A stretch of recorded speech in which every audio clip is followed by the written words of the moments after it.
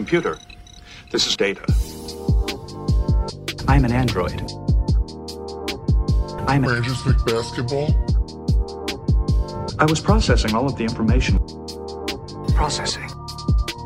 He's one of those idiots who believe in analytics. Rangers McBasketball. Analytics was crap.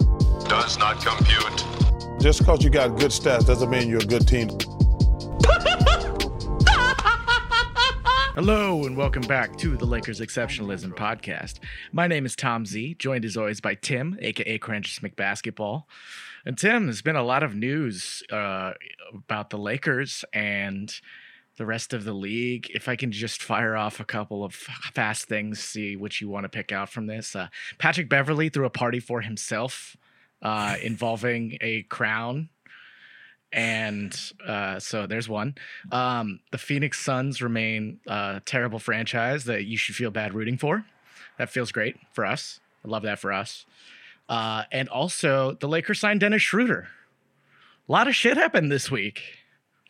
Yeah, lots going on. I'd say nothing bad from a Lakers standpoint. Like, I don't feel bad about anything, which is nice. I feel like a lot of the news over the past couple of months is like, that's not good. So yeah, I don't know. Seeing other franchises being held accountable or individuals within franchises, hopefully more accountability than what has been doled out so far. But public pressure, sponsor pressure, I think they'll probably sort that situation out in the next little bit. But yeah, Dennis Schroeder's a Laker. Wasn't expecting that. It makes sense. It makes sense from a basketball standpoint. I don't know. There were so many grumblings about like him not getting along with guys on the team that I was not expecting them to go that route. But Yeah. they're in kind of a desperate situation. So take the So shot. is he. Yeah, Not on that's the fair. team, you know? Mm-hmm.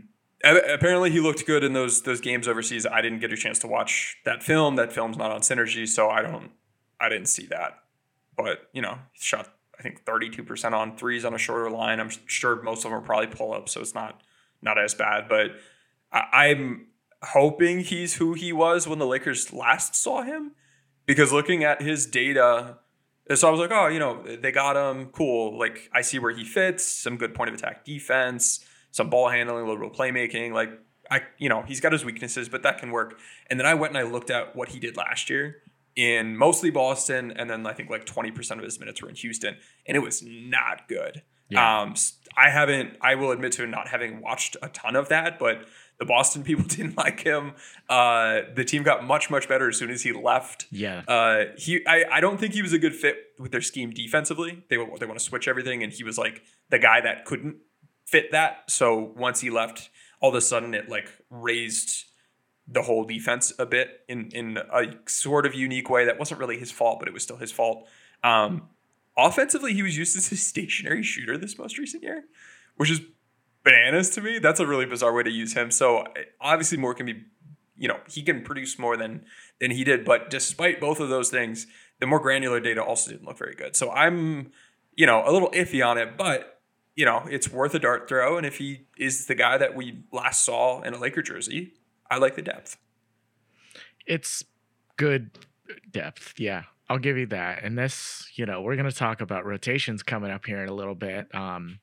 It's a mess there in the backcourt with so many solid NBA players. Like I think Dennis Schroeder's still probably an NBA player. Mm-hmm. He has fallen off pretty significantly, and I'm not sure last season could have gone worse for him, outside of like a bad injury or anything like that. He was really, did not fit in Boston. And he does still do things well on the court, like putting pressure on the rim. And, I still think he can be okay at the point of attack defensively with some good rim protection.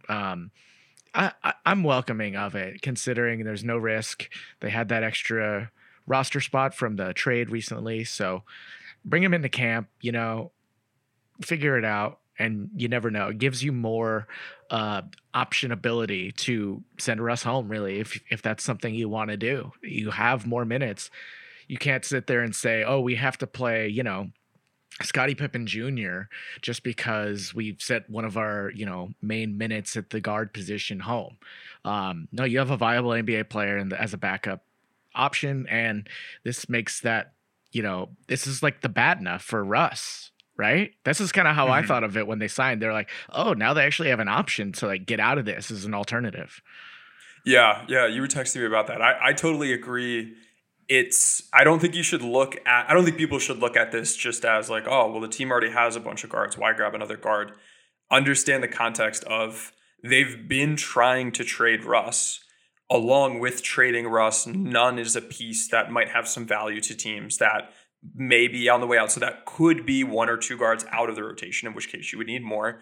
And if they don't manage a trade and they go into the season, there's already like they should already they should be preparing in case they need to send Russ home, because what we saw from him last year, apparently in workouts so far this year, hasn't been, lighting the world on fire. So if they try to, get him to come off the bench and he won't, or he does and it's still not good, and they just keep shrinking his minutes, at some point they're going to need to perhaps take him out of the rotation altogether. And if they do that, the big thing that you're losing there is playmaking and ball handling. This team has some guards, but they have guys who aren't really point guard types.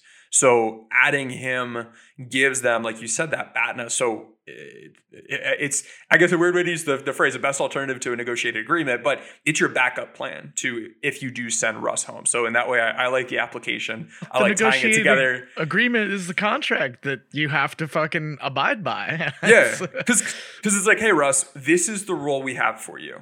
And he said, no, I don't want to do it. And then you either have to send him home or give him what he wants. And if you are to send him home, you have a better backup plan.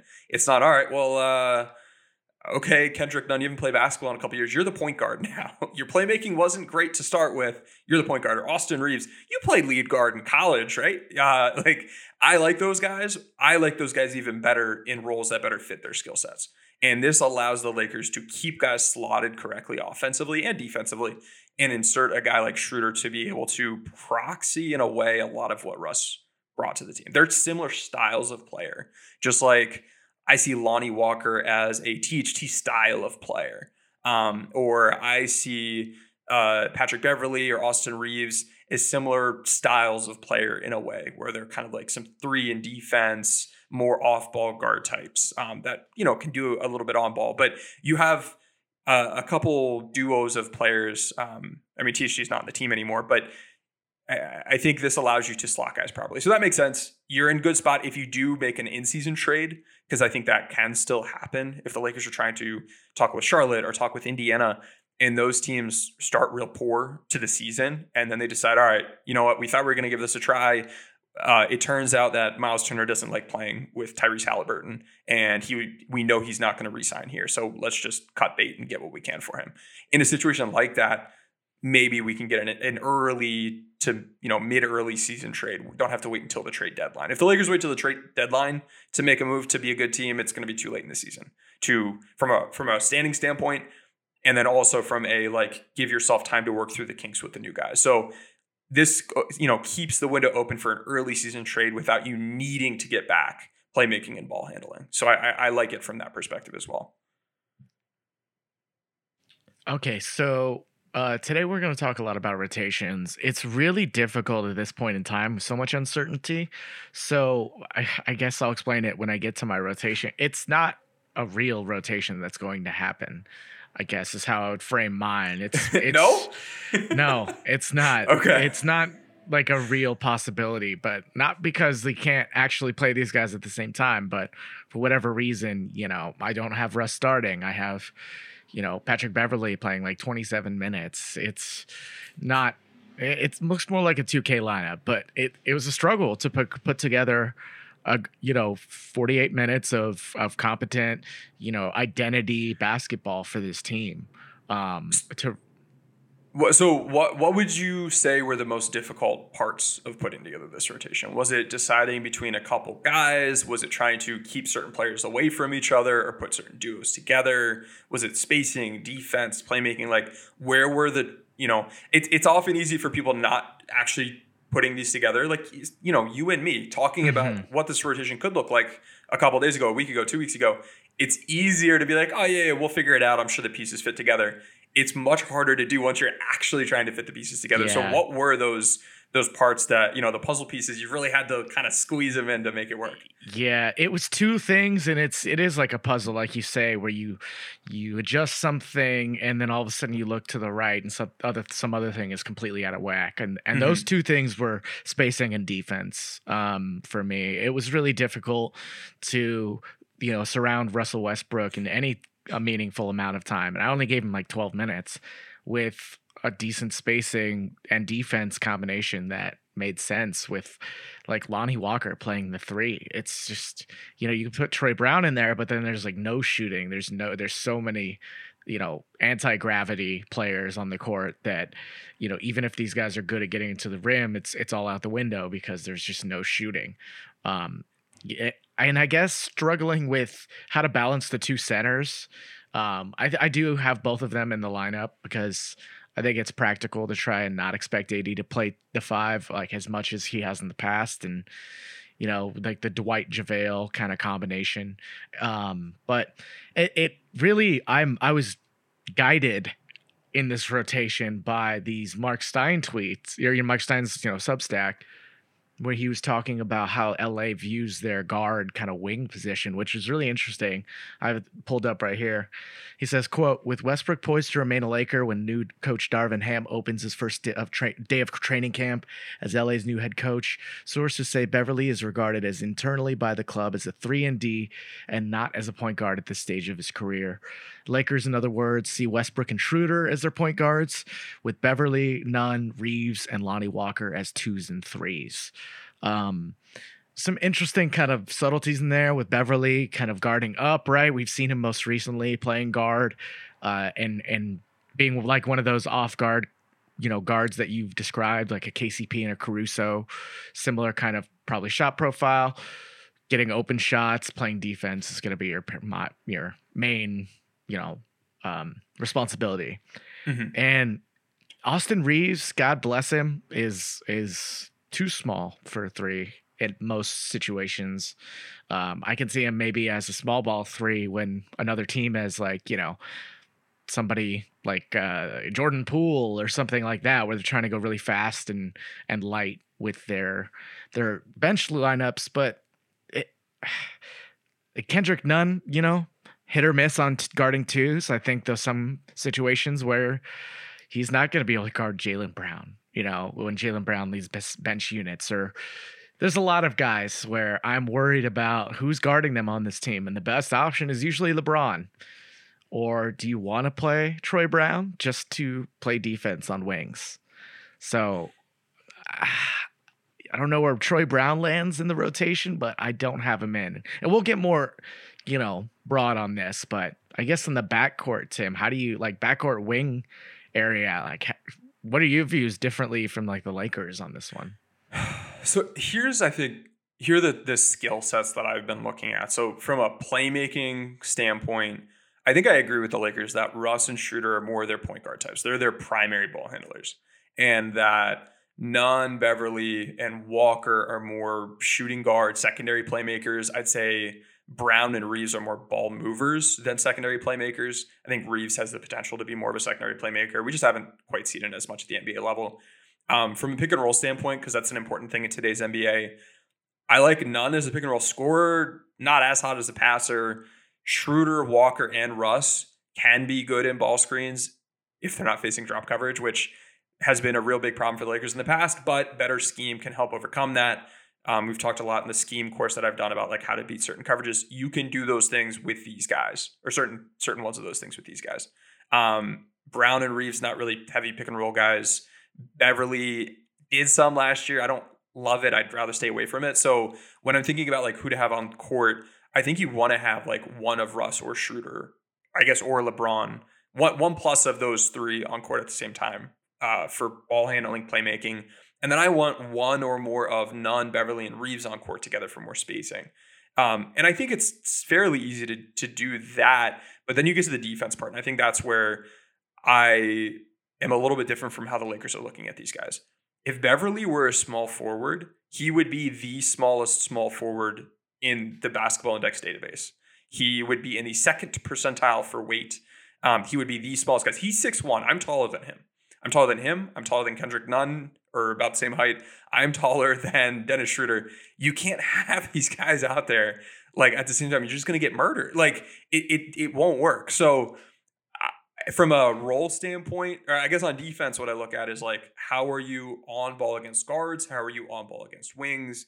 How good is chaser defense? I think on ball against guards, Beverly and Russ, they're good. They're very good to very good. Beverly, he's, had some fallbacks, but at the point of attack, I like both of them. Schroeder, before this most recent year, was also a pretty good point of attack defender. This past year, not so hot, but, we don't know what to make of that. Kendrick Nunn is fine at the point of attack. Don't love him. Don't hate him. He's a little bit underrated because he was a guy, just like Schroeder this past year, Nunn in Miami, he wasn't really a switch guy, and they like to switch. So he didn't fit all that well with what they wanted to do. So I think people underrate him a bit because of that. But Nunn is fine at the point of attack. Walker and Russ, not so good there. Brown is too slow to defend at the point of attack. But then when it comes to like chaser defense, I like Reeves. He grades that well. He's got good technique. Schroeder, again, before last year was good. So Schroeder, if we get old Schroeder, he can be a guy you can have at the point of attack or a chaser. He's just a little undersized. Walker, he graded out decently as a chaser. He's got good length, gets around screens fairly well. Russ and Brown, Beverly, and Nunn are four guys that as chasers didn't do so hot. So taking that, advising how I'd use guys, I think for Nunn, I'm okay with him at the point of attack. He's undersized elsewhere. Beverly, good point of attack. And I have him always at the point of attack when he's in the game for my lineups. I don't have him defending wings. Reeves, he's kind of your Swiss Army knife. And because you can play him as a point of attack defender, a chaser, or a wing stopper, even though he'll be undersized as a wing stopper, if he has indeed added like 15 pounds of muscle this offseason, he's around the right weight, but his height is just a little short for a wing stopper. So he'll be undersized, but I think, certainly less so than Patrick Beverly. Reeves is that versatile piece that he's the queen on the defensive chessboard for the Lakers backcourt. So he's going to be able to play a lot, partially because of that. And I like how he fits with any combo of these other guys. Schroeder, I'm good with at the point of attack. He's a small chaser, but has good technique. I'm okay there. Walker, if you play him, chaser, I'm okay with. He's been used as a low activity defender this most recent year. Russ, he was a helper this most recent year. He's way too short to be effective as that. And he's someone that I could see as a low activity defender as well. And then with Brown, I think wing stopper or maybe chaser. So I don't know. I'm digging in a lot to specific skill sets here, but then when we look at like wing defense, I was able to grab some data from a source with Second Spectrum access, looking at how these guys have defended wing-sized players in the past. Troy Brown Jr. did very well against them, and he's actually the right height, the right weight to be a wing stopper. So that to me is interesting. He's the right size for a small forward. I think he should be in consideration. Apparently he hasn't, he's not currently top of mind for the Lakers. And I know he's pretty limited offensively, but if he's knocking his threes down, it's kind of like Kent Bazemore last year. If the threes are falling, he should be able to have a tiny role on offense and be useful on defense. Reeves actually graded out pretty well. He was good against wings as an ISO defender. Not so well were, Swider's bad. We don't have data on him, but he's not going to be great there. Nunn's too small. Walker and Russ did not grade out well against wings. And then JTA, Beverly, and LeBron were all like below average to average-ish. So I don't love any of the three of them as like wing stoppers, but I'm okay. Like Braun and JTA, they rotate well. I'm okay with them as small forwards in general, being helpers. But I think Troy Brown Jr. and Austin Reeves are the guys. If I need a wing stopper, I'm probably going to go to them first, I guess. Even though I know Reeves is undersized. That's how I'm approaching it. I'd rather keep Beverly at the point of attack. He's been like tremendously more effective guarding smaller players in isolation than he has been guarding bigger players. And he's 6'1". So the logic tracks. I know he did well, or he was very noisy defending like Kevin Durant all in his face. KD doesn't get to the rim like ever. So that's one where if you are in his business, it makes it hard for him to operate with his pull-ups and his step backs. Versus other wing scorers, Beverly has not done well. So I don't want to overreact to like one specific incident that I know has stuck in people's minds a lot. Yeah, that's all great stuff to think about. I really like the part where you're like, Lonnie Walker excuse me, Troy Brown, excuse me, sorry. He's going to get a shot because of what he could provide if he doesn't hurt you too much on offense. Like they need what he could bring if he can elevate into the role a little bit better. And I agree. Austin Reeves, like I have him on my sheet as like a point guard, a small forward, different points in the game. And I really more went by who I think they're going to guard. I like Austin at the point of attack a lot. I think he's smart, which is important at that position to be able to pass off to another high IQ player and like Patrick Beverly. So that's Steve Peak. That's my starting backcourt. It's Patrick Beverly and Austin Reeves. And I agree though that if you need to push Austin to 3, you can, but a whole season of that is really taxing. Not night after night going in at a physical disadvantage is tough, and we're going to need a lot from him because of what he can do in so many different ways. And I know he's a gamer. He's going to go hard, and that's going to get you hurt too. Just nicks and bumps and bruises and sprained wrists and dislocated thumbs and tweaked ankles. And it adds up, and he's going to be very important if this team's going anywhere. So yeah, that's why you think you need Brown so much, because JTA is more of a 4 in my opinion, as far as defensively, and like if Brown can shoot decently, he's definitely going to get minutes. But as of right now, it's hard to find him because I can't see them benching Lonnie Walker right out the gate. Yeah, I think Lonnie's going to get a shot. I think Lonnie's going to get a shot over Troy Brown potentially if they are looking for small forward minutes and they don't stick Reeves there or they realize Beverly's too small to do that. I think that is Walker's in. I think Walker's in would be more as like a backup 3 more than a 2 or a 1 on this team, just given the amount of guys that they have and like where defensively he could make some sense. So I don't love it. I don't think that'll be how the season, after 20, 30, 40 games, I think they'll probably get to the right answers. And this is a situation that can certainly develop over time. But as of right now, you got to assume the guy they just spent the MLE on is going to get a shot, even if I certainly don't think he's one of the top 6 guys in that guard rotation.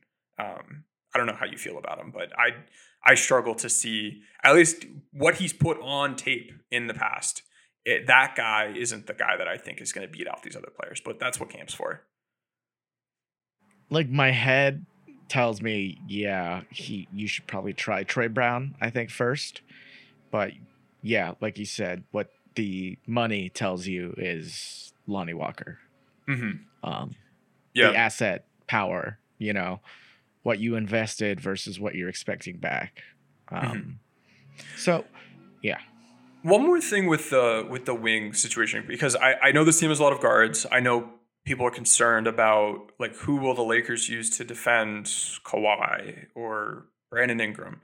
When you look at the players in the league who are like on ball, shot creating, scoring like 2s, 3s, and 4s that have been guarded by small forwards, in the West you have Kawhi and PG who are on the same team. You have Brandon Ingram, you have Andrew Wiggins, and that's it. That's it. So it's 1, 2, 3, 4 guys, 3 teams total. You can make the argument that against the Clippers, like you can stick AD on Kawhi. You can probably be fine with Reeves on Paul George. He's not really like a power player. He's more of a finesse movement kind of guy. And you could stick LeBron on Nick Batum or whoever. Like I'm not super worried about that. Wiggins isn't, a tremendous on-ball scorer. At least he hasn't been. And if what the Warriors offense is like them going with, Wiggins ISO instead of what they normally do, I'm okay with that. And it's like, who else are you gonna like if you're playing maybe like LeBron at the 3? Who else are you gonna have him guard? You're gonna have him guard Klay Thompson. Like I'm not as worried about that. So most of these guys, like I'm not super worried about. And looking at the data on, like, I'll use LeBron for example. He's been a 3-4, 4-3 for the past 5 seasons. This most recent season, he played center way more often. He guarded centers more than twice as often as he has in previous years. But looking at those 5 years of LeBron data, he's guarded shot creators between 8 and 13% of the time on defense. That's not much. And that's because, while those guys stick out to us, they're not who you're playing on a day-to-day basis. Most teams don't have that guy where you're like, oh no, we don't want LeBron guarding him. So I am much more willing to throw LeBron and JTA in at small forward minutes and allow the guards to be guards, because on a day-to-day basis, you don't have to necessarily deploy a game plan where you have a wing stopper on the court for 20, 30, or 40 minutes or something like that. So that to me was eye-opening once I dug in and saw, like, all right, well, like, how often does this really matter? It wasn't all that much. So that makes me feel a little bit better about the lack of wing depth. It's going to pop up in the playoffs if you play certain teams. But it's not something that I think going into game 1 you have to feel awful about the Lakers season because they don't have. No, man. It's a wing league. It's I think you underrate the difference between Jeremy Grant and Stanley Johnson. You know what I mean? As in, like, Jeremy Grant's a solid player. And even though Jeremy Grant isn't going to, beat you by himself necessarily, if you don't night in, night out have a guy on the wing who can just physically match up, it will make, average to below average players more dangerous against your defense. I guess if it's your weakness one night in, night out, and it's a general strength throughout the league or a point of focus, and you're weak there, it's just a war of attrition.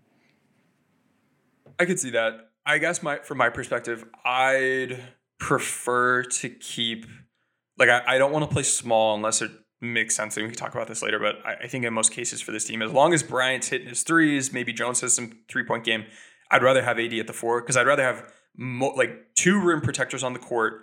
And then I don't feel bad about having Juan Toscano Anderson or LeBron James as my 3, knowing that they're an okay wing defender, not great, but around average. But they're really good rotating defenders. LeBron, when he's engaged, he'll take some plays off.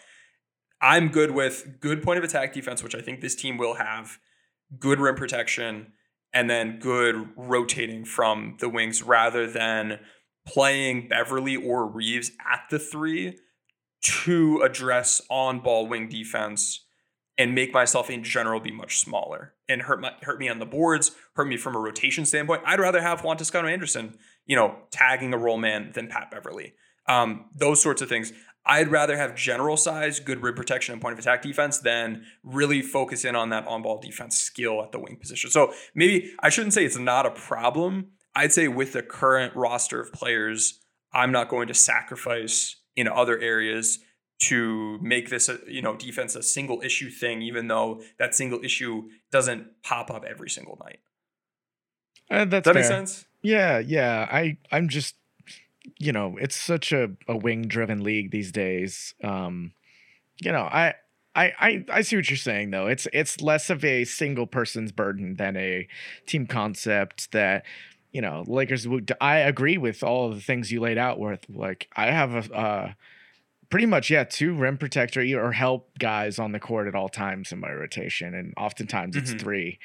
And I really tried. There's one lineup that I hate, kind of in retrospect, but it's like, it is what it is. But I agree. Yep. I use both centers. I use AD at the 5. And this is not something I did actually, but I tried. I think there's a non-zero chance we see a decent amount of LeBron at the 5. No. In some ways. No, it's going to be that, man. I don't awful. Want that. But if Juan Toscano Anderson goes down for 2 weeks, or Anthony Davis, which he's known to do sometimes, it's the Wenyen Gabriel show. And then, are you going to call up Jay Huff, or are you going to play like a LeBron in like 4 guards? Because you have like 7 guards, or I think you have to play Gabriel at that point. Okay, because your 5s, the other, like the Bryant and Jones, they can't play down, and the other guys on your roster, like Trey Brown can't play power forward, Austin Reeves can't play power forward, LeBron is going to have to be a 3-4, and he'll fill some of those minutes. You can move some guards up to play the 3. I don't see a world where LeBron's playing center unless 2 of Anthony Davis, Damian Jones, and what's his name, Bryant, go down. That's the only way I see LeBron playing center. I can see LeBron playing a lot of power forward, but I don't think he's going to play all that much center unless 2 of those 3 guys go down. But so I'm glad you bring up positions. I think there are 3 to me position battles that we're kind of guessing right now based off of reading tea leaves, based off of reporting, based off of rumbling non-publicly. We heard like Zach Lowe say that he thinks Kendrick Nunn and Damian Jones might start. We heard Jovan Buha say he thought Reeves and Bryant would start pre-Beverly trade, and then after the Beverly trade, it was who was it? Beverly and Bryant. So Bev instead of Reeves. From my perspective, we don't know. They haven't even had LeBron's training camp, let alone the actual training camp. So I think there are AD and LeBron are locked in starters, and then Jones versus Bryant, I think could be a real camp battle. Reeves versus Beverly versus, I guess, Walker at the shooting guard position, I think is a real battle. And then at the point guard position, Russ versus Schroeder potentially versus maybe Nunn. Nunn could potentially be in that shooting guard hunt as well. I think there are like legitimate camp battles open for this team. And like, I know, I mean, just following like football and, college training camp and stuff, like some teams, they're like, we know who the starters are and that's it. Other teams, it's like every position's open and you have to compete and you have to really bring it in every practice, every training camp. And it sometimes helps elevate the roster. Other times it pulls it apart. I think this is going to be one of those rosters where they say, this is what we have. We need to make the most of it. And everyone is going to get a shot. And you're going to see guys really going at it. Training camp, the other training camp, and then in preseason. And I think the cream will rise to the top. I don't necessarily think this team is going to play politics and play Russ more than they think he should for whatever reason, or play Kendrick Nunn or Lonnie Walker because they've invested more in them than they think they should. I think, and from what we've heard, they've given Darvin Ham free reign to make his own decisions, and I think they have to, because if they blow the first 20 games of the season, not playing their best players, it's going to really hurt them down the line. That's a great setup to consider as well. Sorry, there's an ice cream truck right outside my window right now, if you guys can hear. No worries. So let's take a quick break, Tim, and we'll come back and talk more in depth about our rotations we built.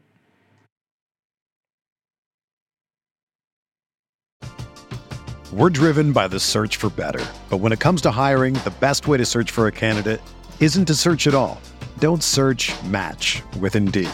Indeed is your matching and hiring platform with over 350 million global monthly visitors, according to Indeed data, and a matching engine that helps you find quality candidates fast. Ditch the busy work. Use Indeed for scheduling, screening, and messaging so you can connect with candidates faster. Leveraging over 140 million qualifications and preferences every day, Indeed's matching engine is constantly learning from your preferences, so the more you use Indeed, the better it gets. Join more than 3.5 million businesses worldwide that use Indeed to hire great talent fast. And listeners of this show will get a $75 sponsored job credit to get your jobs more visibility at Indeed.com/Blue Wire.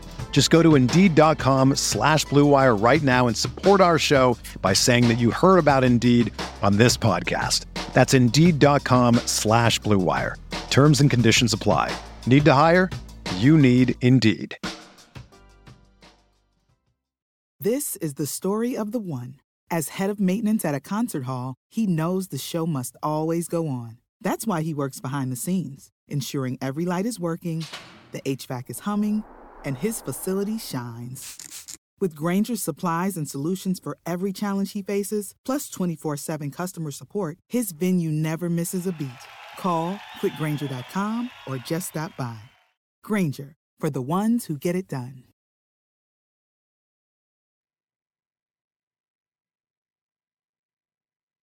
All right, and we're back. Tim, I'm going to throw my rotation at you first because I've been kind of teasing it. I'm not going to tell you guys every minute block, but I'm going to go over some of the most played rotations, some of the theories and kind of ideas that I was, who I'm starting, who I'm closing. What's up? Are you looking at the spreadsheet right now, or do you have a picture of it? Okay. I'm on rotation tool copy 8. All right. I'm looking at it as well. I think this will be easier for me to Yes, absolutely. to follow. Okay. So walk us through this, Tom.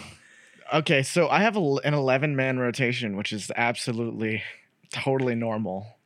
Nothing to see here. For Milwaukee, it's been a somewhat normal thing. They are a team, I think Darvin Ham's going to run a 10 or 11-man rotation, maybe 11 to start the year. Okay. I wouldn't be surprised by that. And this is the same team that in the past is like not leaned on their best players to play heavy minutes. So I don't know how much of that is Budenholzer versus Ham, but don't be surprised, I'll say, if you see an 11-man rotation and you see LeBron and AD playing less minutes than we've seen them play in the past.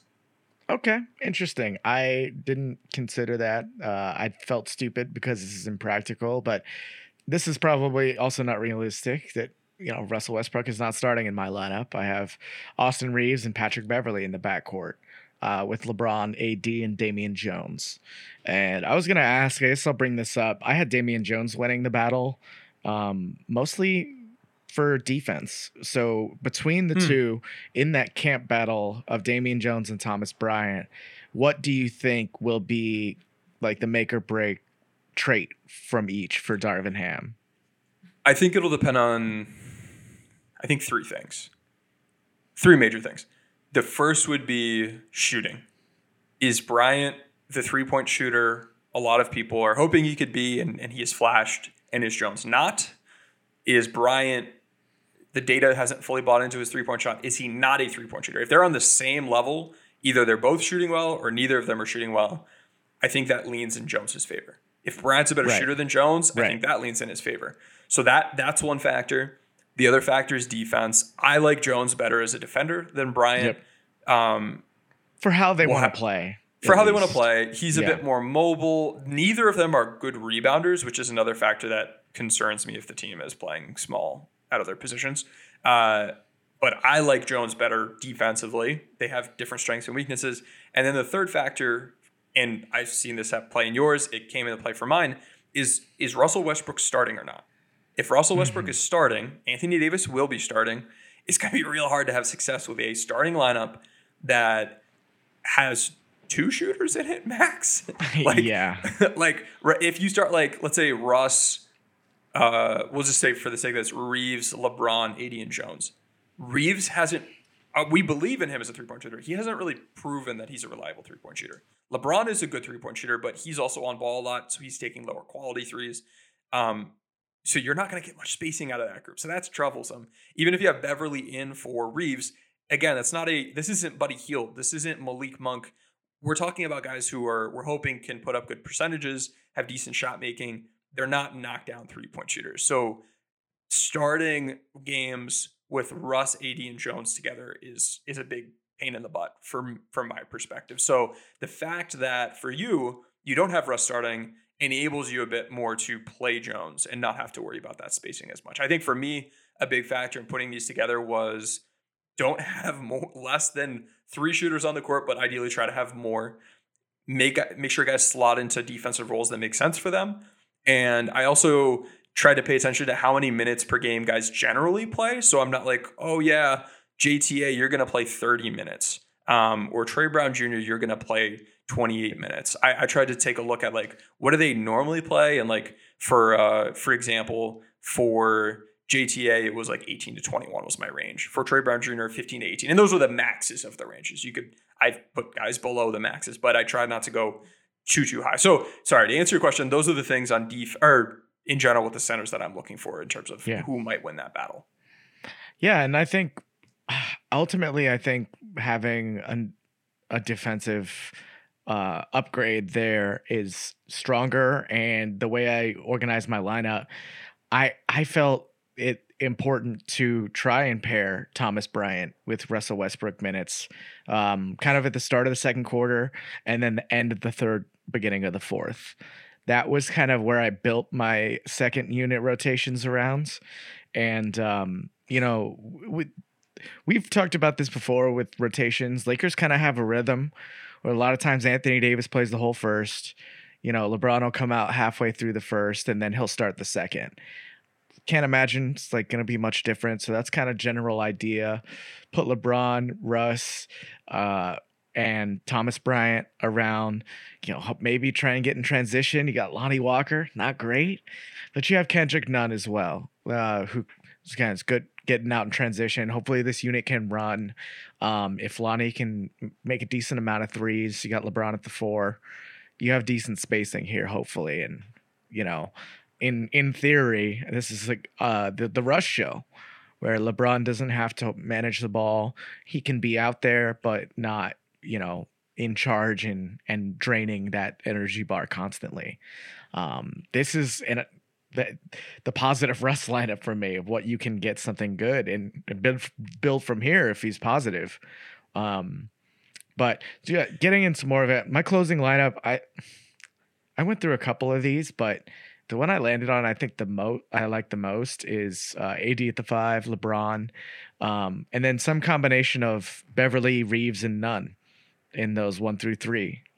Taking that Stein tweet a little bit more to heart in terms of what they see for them, and so I put Beverly at the 3. But I think depending matchup to matchup, you have good versatility there and a reasonable amount of spacing actually for LeBron and AD if they're gonna be the superstars that can kind of close these games out. Mm-hmm. I'd like to. So a couple things stand out to me looking at this, and we can tweet these out so people can see them visually as well. But so I've noticed that you have 100% of Russell Westbrook's minutes come with Thomas Bryant as his center partner, and I like that from a spacing standpoint, and I like it from a Russ ball screen standpoint because he's been at his best, and we talked about this a year ago when he has a pick and pop partner, and we didn't really get to see that with him last season all that much. So if Bryant's threes are falling, both of those boxes are checked a bit, and I think that helps the operation of those lineups. Another thing I've noticed is that 0 of Russ's minutes come with Anthony Davis on the court. You have I don't think AD they fit. sitting for 15 minutes in a game. You have him playing 33 out of 48, which I think is that's what I have as well. Yeah, but yeah, I think it's a realistic number. Mm-hmm. Russ is playing in every single one of the minutes. AD is not on the court. So I think that's interesting. He overlaps a decent bit with Braun. Let's see, 9 of Russ's 15. You have Russ playing 15 minutes. So Tom, your lineup is a lineup that we might see. This is a rotation we might see like 2 months into the season when like they're going to start with Russ starting probably. And then what they might do is have some of his like Q2, Q3 minutes eaten into a little bit, or we might see, on both sides, or we might see like, instead of having him, if he's starting, maybe he won't close. Maybe he'll throw Reeves in or Beverly in or whoever. Because I really like that Reeves-Beverly duo alongside LeBron. It's like KCP and Caruso. That's what it reminded me of. That's the theory. I mean, not as good as shooting yet, but... Yeah, no, I see what you're going for with that. And I like how you were able to... I mean, every single one of Reeves' minutes come with Beverly alongside him. Beverly plays 3 minutes without Reeves, but you've got that duo together a lot, which I like. But then I also wish I could like separate them because it's also good to have one of them on the court at all times. So that's true. That's the that's a good point. You wish they could both just play a bunch, which isn't realistic. But so I think another thing we might see with Russ is, as the season moves on, maybe he starts, but he doesn't play like starter caliber minutes. And so he's able to like have that pride of being a starter, but he ends up being behind Reeves and Nunn and maybe even Schroeder in minutes per game. So that to me stood out. I think Beverly, you have him at 30 minutes here. That might be a little high. Yeah, he played 25 last year and 22 the year before. But so I would say 25 to 27. Mm-hmm. Yeah, I think that makes sense. And then another thing that stood out to me is, so like you don't have Troy Brown Jr. in your rotation. I didn't for mine either. And this is based off of just like hearing murmurs of maybe he's on the outside looking in at this point, which can certainly change in camp. He has a lot going for him as we covered earlier, but you worked under that assumption.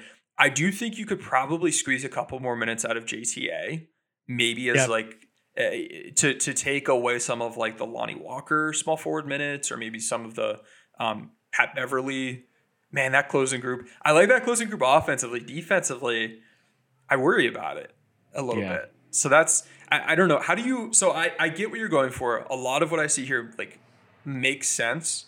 And I see the pros, I see the cons. Ultimately, like, do you think this is a good rotation? Now, like, did you a good job? But, like, obviously under the constraints we're working with, if they ran this out there, are they winning games? No, I mean, I think there's a tiny bit of like guard versatility, like we've talked about, at least offense to defense. But as far as the front court and the wings, it's really restrictive. And I agree. My other main closing lineup was actually JTA instead of Nunn, which I can definitely see. Okay. AD, JTA, LeBron, Reeves, Bev. Pretty solid defensively, I think, 1 through 5. You're definitely going to have some spacing issues out there with, not like established shooting outside of LeBron, just like decent spot up role player shooting.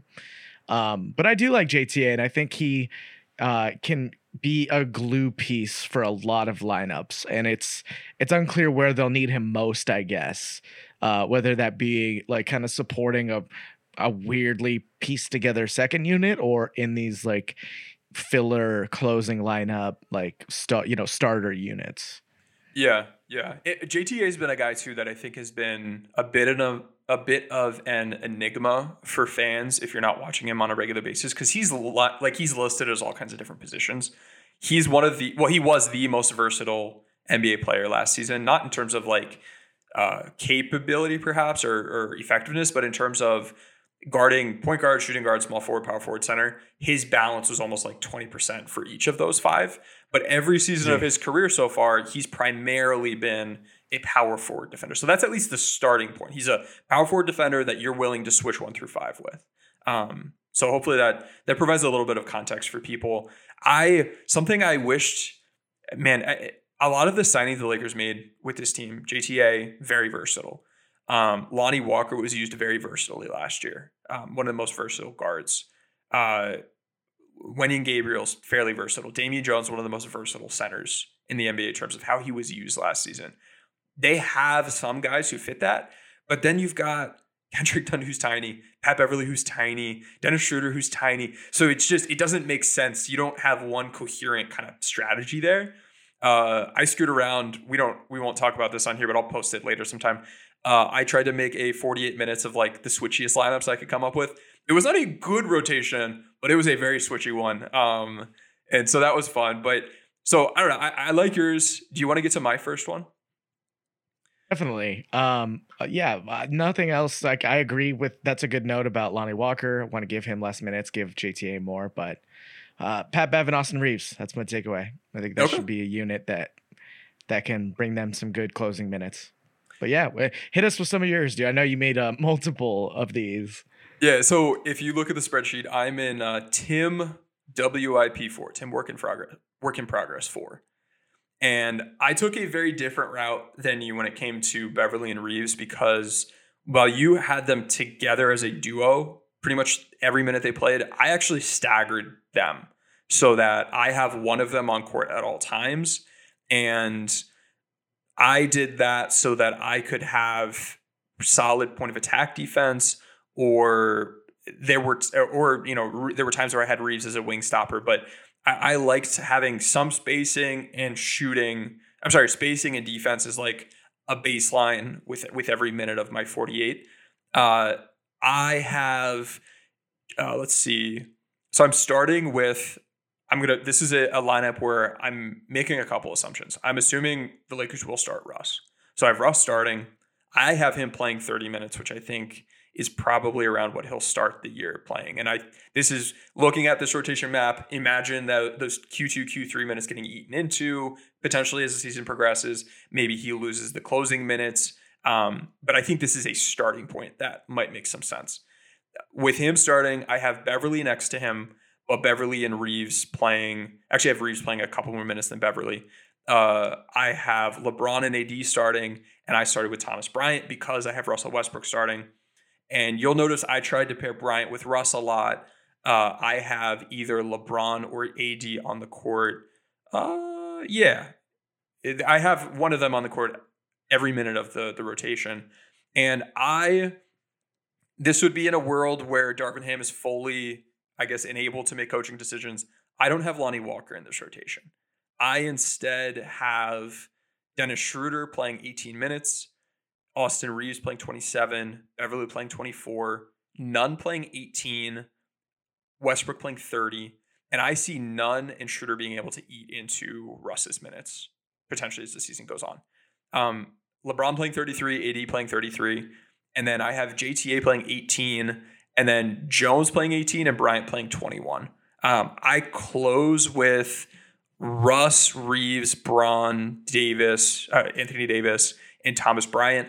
I don't love it. I think I like your closing group. See, I don't know. I think your closing group's a little bit too small, but I think I'd rather.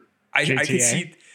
I'm thinking Beverly, Reeves, Braun, AD, Thomas Bryant. So I have the size and the point of attack defense, but I also have the spacing for offense. I think, assuming Bryant's hitting his threes, I think that could be a group that makes sense. I don't want to go too small, which I think is what you're going to get if LeBron's playing 4 and AD's playing the 5.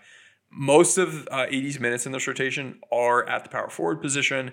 LeBron is primarily a 3 with some 4 minutes. JTA, when he plays, he's a 4. Reeves, I have split pretty evenly 50-50 between the 2 and the 3. Beverly, I give 6 minutes at small forward, but that's it. So this was, I don't know. What do you think about this? I'm not playing Lonnie. I'm not playing Trey Brown. I think if you were to play Brown, you can, I can easily run the same rotation and give Schroeder Brown's minutes and shuffle some guys around. But I think this could be a somewhat realistic starting point that you never have fewer than 3 shooters on the court. Most of your defensive lineups should be good, and you've got LeBron or AD out there at all times. And I think you'll get Russ, enabled to be Russ for a good bit of the game, except for maybe with like the closing unit and perhaps even the starting unit. Hopefully. It's something you almost have to like go out of your way to, and this is exactly who he's been as a player over the last few years, out of your way to make a lineup that makes sense around Russell Westbrook. It is like, this is what we're going to do, not because we want to, but because we have to. Yeah. The versatility there is very limited, and especially considering what he doesn't do on defense, the kind of position and then the pieces the Lakers have, like Austin Reeves has to play next to him because of what he can do on both sides of the court. And it's, Patrick Beverly is too small, in my opinion, and not like a gravity shooter. At least, I don't know. I don't think, so anyway, that's where it struggles. It's a struggle for me to see how like a Beverly, Westbrook, Nunn close to the first half doesn't go like -7 in those last like 4 minutes. Yeah, they're just gonna get outscored.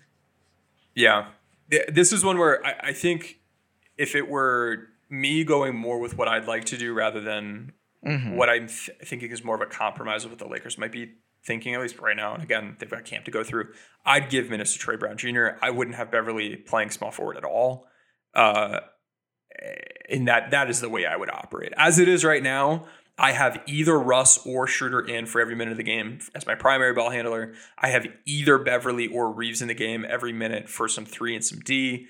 I have Kendrick Nunn playing only 18 minutes. I think he can play more than that, playing the 2, and then when he's in and either Reeves or Beverly's in, they slot to the 3. But I'd rather have, I don't know, it's a tricky one. I think ideally I'd see minutes going away from Russ, more to Nunn, and in a way where I don't need Beverly or Reeves playing the 3 as much because I also have Troy Brown Jr. in there. And I think that gets me to more of a rotation that I'm pleased with. But I think this could be a group that's at least okay to start the season. But I definitely see that there are issues with it. It's hard. This is hard, man. It's not a you problem, Tim. This is the Lakers problem. It's been very difficult. So, and then I was thinking about, so I made a bunch of rotations. I'm not going to walk through all of these, but what I was like, all right, this is my starting point. If I were to say, all right, well, what if the Lakers went small?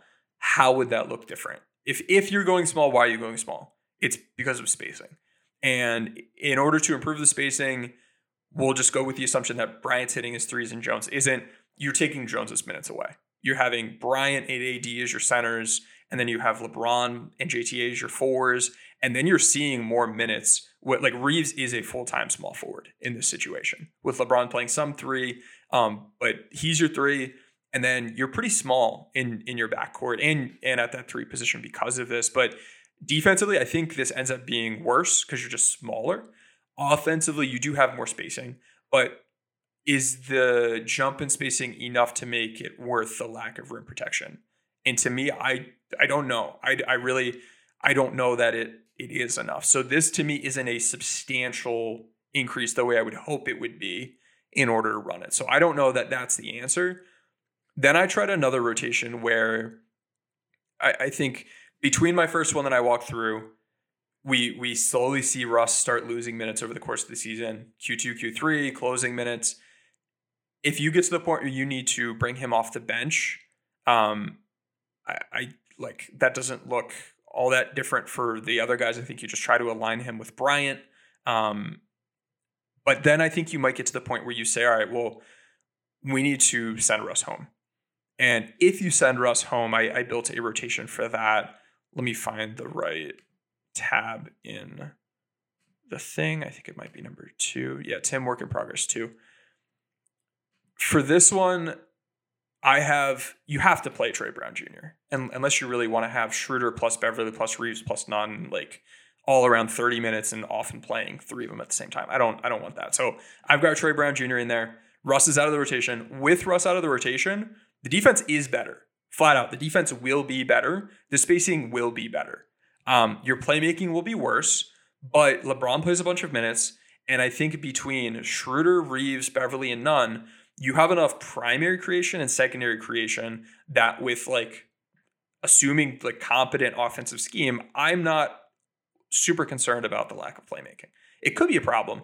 I'm not enough that I'm like, oh no, I can't do this because of that. And I think adding Schroeder in gives me that bat, and like we were talking about earlier, to really, make me feel good about making this move. So taking Russ out, my defense looks better, my spacing looks better. This group has the best projected spacing and defense of any rotation I've put together. And as long as Dennis Schroeder looks like he did as a Laker and not like he did last season in roles that didn't match his skill set, which was part but not all of his problem. He just flat out didn't play well. If he plays like his old self, I think this might be, with the group as currently assembled, our best chance to see the Lakers be like the best they can be. I'm still kind of within reasonable minute limits with every single player on here. Nobody's going more than they are used to, other than Reeves playing 27 instead of 24 minutes. So very, very normal minute numbers for everybody. I have Nunn and Schroeder kind of staggered. I have Beverly and Reeves, again, playing just about every minute of the game, one or the other. I then have Trey Brown Jr. and LeBron as my threes, JTA and AD as my fours, and then the 2 centers as my centers. And I like this group. I don't think it's a title contender, but I think this is the Lakers' best chance to be a frisky basketball team this year and be able to knock some teams off. It's about as good as it gets, but not mention Lonnie Walker. No minutes in this rotation, which, not saying I disagree, especially if Trey Brown can kind of, find a little bit of a jump shot, but it's just a lot's going to have to happen for him to not get any minutes. What is he? So if you were to make Clutch. the pitch, okay. Clutch. Who in the past has gotten more minutes than they should have because of that? In LA? In LA. Because of the clutch connection? Yeah. Because KCP was clutch, but he was good. LeBron, AD, they should be playing a bunch. THT was clutch last year, and I wouldn't say that he played too much more than he should have. Okay, but it's a concern, but it's not. I don't necessarily think that there's a history of. I don't think they're mutually exclusive. I'm not worried enough about it that I think it's gonna. I don't think they're gonna be able to like pull the strings on Darvin Ham and get him to run lineups he doesn't want to run because of it. I'm not saying, I guess like, even if he's bad, it's a hard pill to swallow. That not every team is willing to bench their guys like that. Well, think about it this way: he's a minimum contract player. Are we, as Clutch, representing who we represent? Are we looking more to make the most out of a minimum contract player, or do we want LeBron and AD to be able to have their best shot at being on the best team they could be on? I think because that team has more than one. This isn't he's a not day on the one minimum contract. Oh, right. He's on the MLE. Yeah. This isn't a day one rotation, but I think this is the Lakers' best shot at being a good team. I agree with that. I think this might be a game 30. The Lakers they do not have a good record. Russ is not playing off the bench well at all. And they say, that's fine, go home. We don't have a trade available. This is what we're going to roll with. And, this might be a team that, 30 games into the season turns things around. It might be a group that with 10 games left in the season looks real good, and then it's just too late for it to mean anything. And I'm just hoping they get to something like this sooner rather than later. Because this is a good group, man. This is a good team. And I don't know if you're talking basketball, I don't know why I would play Lonnie Walker over some of these other guys. He takes so much away from me on the defensive end of the court. And what he's good at offensively doesn't fit what we need. Like he's THT offensively from a style standpoint. We want the ball in his hands. He'll get some at the rim. He's got a better mid-range game than THT, but he's nowhere close to Malik Monk as a offensive player in terms of fit, on-ball, off-ball scoring, what he likes to do. He's an on-ball, create in the mid-range kind of guy, and that's just not. That's not what I'm looking for what he's going to need to do. I need someone who can be a 3-and-D guy. And Troy Brown Jr. is a much closer fit to that, even if he's not fantastic at either of those. So that would be maybe he pops off, but it would take him playing much better than he's played in the past. And the type of jump we would need to see from him wouldn't be similar to Malik Monk. Malik Monk took a jump because he went from bad shot quality to good shot quality. Lonnie Walker already had the same level of shot quality that Malik Monk did last year for the Lakers. And Malik Monk was a very good off-ball scorer and a good on-ball self-creator. And Lonnie Walker's a good on-ball self-creator and a horrible off-ball scorer. So it's just, I guess I'm not really arguing with you. I'm arguing with my Twitter mentions here a little bit, but I can't make a basketball argument to put Lonnie Walker in this rotation if I'm trying to make the Lakers win the most games possible and they're healthy. I think he's going to play. I think early in the season, he's probably going to play. And I think there will be games he looks pretty good. But at the end of the day, if you're trying to make the most of this team and it's a healthy team, I don't think that he's in your 10-man or 11-man. That'll be an interesting subplot to watch for this season. Watching how Lonnie Walker is used, how he does, and where his minutes end up going. But there's a lot of stuff that could go. This is one of the hardest things I've ever had to put together for lineup rotation based on the years past. We've done this before. This is really tough. There's a lot of uncertainty. It's a imbalanced, kind of imperfect team, but using, I think, good scheme and good, lineups, I think there is a decent team in here. I don't know about a championship contender, but we can squeeze all of that juice. Yeah, and it's you're kind of walking the tightrope to be a very good team too, because Austin Reeves, if his 3-point shot isn't there, that changes how I look at this. If Thomas Bryant is the caliber of 3-point shooter that the Darko numbers project him to be as a 3-point shooter, and he's shooting 27% on threes, then that changes the way I look at things. If Dennis Schroeder and Russell Westbrook play like they did last year and not the way they did 2, 3, 4, 5 years ago, you're in a worse situation. If Lonnie Walker doesn't take any kind of jump, you're in trouble. Although I'm kind of already anticipating that. If Troy Brown Jr. isn't good enough to stay on the court, or if Pat Beverly is getting older and takes a step back the way that we saw some older guys on last year's team take a step back, you're in a worse position. If AD or LeBron aren't fully healthy or mostly healthy for the season, this team's not going anywhere. So there are so many almost assumptions that there are things that need to happen for this team to even be like a good team. I think to me like a 0% chance this is a top 4 seed in the West. There is, and I don't have a number for it, but I can see this team being like a 6 seed, but they need to figure out a lot of things really quickly. And even then they have some fundamental issues, but that would be a like fully healthy team. We've sent Russ home. We're running out these good lineups. The scheme looks good. And even then I think you're kind of maxing out at a non-play-in or like, just barely in the play-in on the high end. And I can easily see this team being a play-in team as like a 9 or 10 seed as well. So it's a lot of pieces need to fall into place for this team to be good. And maybe we should take one of these upcoming pods, like listing what those biggest, swing situations might be, because this season can go a lot of different ways.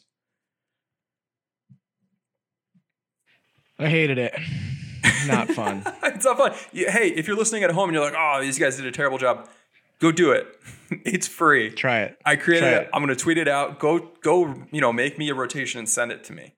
Because I'll, Tom, every couple times a year, I'll send out, I'll tweet out the picture and I'll have people going nuts in my mentions. Oh, this guy's not playing enough. This guy's playing too much. I don't like this. You didn't do a good job with this. And I say, okay, do it yourself. And 10% of the time they actually do, and it's not good. And another 20% of the time they're like, oh, you know what, I get it now. And the other 50% of people or whatever percentage I have left just like never respond, because it's hard. So try to do it yourself before shit talking what we're going to send out. As always, yeah, wise words to live by. Yeah. I think that's going to do it for us today. You can, as always, screenshot us a 5-star review in your podcast player of choice. Send it our way, and you will get the link to the Discord, where there's a bunch of great other content going on. Discussions, sources say. Become a member, Tim. Get exclusive pods straight into your ear holes. Yeah, we've got all kinds of good stuff. We've been having good discussion in there. We're getting closer and closer to basketball, and things are ramping up. And it's a great place to stay up to date with what the news is. Here's some instant analysis. We're planning on having a lot more this upcoming season when it comes to like doing live games on playback. And we'll have more out on that in the future. But we'll have like during the game fun content. Lots of great stuff happening in the Discord. If you sign up for those various levels, you can get to join different tiers. For example, I think it's the courtside tier. You get to go in the X's and O's courses. Our most recent one we went through, and I shared, here's the process that I recommend someone take if they're looking to build a playbook. Here are the things to consider. Here are the different routes you might be able to go. And we listed out like for 2 fake teams with random fake rosters, if your team's built like this or if your team's built like that, how are we choosing our alignments? What kinds of sets are we picking? How are we running our offense? How are we running our defense? And, actually went through that work and listed that out to help people if they're a coach or needing to pick a 2K playbook or whatever, like walk you through that process. And on the next one, we're actually going to take one of those fake teams and then go draw up the individual plays and like build an actual playbook. And then people will have the PDF for that. So like we will go start to finish through the process of building a real playbook for a fake team. Hey, maybe a real team. Maybe we say we're going to do the Lakers and this is what it looks like. So check that out. Want to shout out the people in those various tiers. Thanks to friend of the pod, TJ Timotaji, for generously supporting us as an arena sponsor, as well as Zach Harris, Q Daddio, iPod Shuffle, Romario Chamber, Miguel T. Shuttleworth, Omar, Eric, Roy, and Doppel for living the high life with us in the owner's box. We've had a lot of great conversation. Need to get some more bonus pods up with more thoughts that maybe are too hot for the public podcast, but get in on that. Go create a rotation map and have some fun with us in the Discord. Just want to say, Tim, my fake team would totally destroy your fake team. Okay. Bring it, Tom. Bring it. You want to bet? Oh, yeah. What happened the last time we played a game with fake teams? Do you remember that? I don't know. You probably lost. I beat. We played 2K together. Remember that one time in Vegas? That was not the last time we played fake teams. Okay. If talking like actual video games, yes, but we play fake games all the time, Tim. That's fair. Yeah, this is a whole podcast of fake things in our heads that we argue silliness that we've done. Yeah. How did people enjoy your song? Did you get a lot of positive reinforcement? So I did get. How did we tell them to grade it? Well, I forget what the scale was. Do you remember? I don't remember either. I don't remember what it was. I remember people responded in that scale, but I don't remember what the scale was. Shoot, let me find it. The 2K ratings. Yes, of course. So no one added me with them, so I didn't see. Okay, there were a lot of people in the Discord saying stuff, not as much on Twitter. An 82 overall, which like I'll take that. I think it could be a lot worse than that. A little generous. That might be a little generous. You know. Yeah. It could have been worse. I haven't seen anyone like repost it in response to anything that I've done. So I've opened myself up to that potential outcome if someone disagrees with me, and then they, or if I tweet about run a split cut and then someone like posts a video of me singing about it. Like I don't want that. Probably shouldn't even be saying this right now, but I think I still have pride. I don't think it was good, but it wasn't bad from my perspective, at least. No, it was fun. You did a good job kind of narrating it's like listening to the song and then also getting like a behind the scenes director's commentary on the process of making the song at the same time. Yeah. I was like, oh my God, I repped cut with cut. What was it? Yeah, that was the one. I think of the whole thing, I like the writing that I did for the lyrics, except for I think the very first thing I rhyme is cut with cut. And I talk about like stepping on Legos. It was like the first or second line of it. So other than that, I think it's pretty solid, but no one is complained. No, it was fun. Go listen to the end of the last episode if you haven't to hear Tim paying off our coach draft bet, but we've gone too long. Thank you guys for listening. We will talk to y'all next time.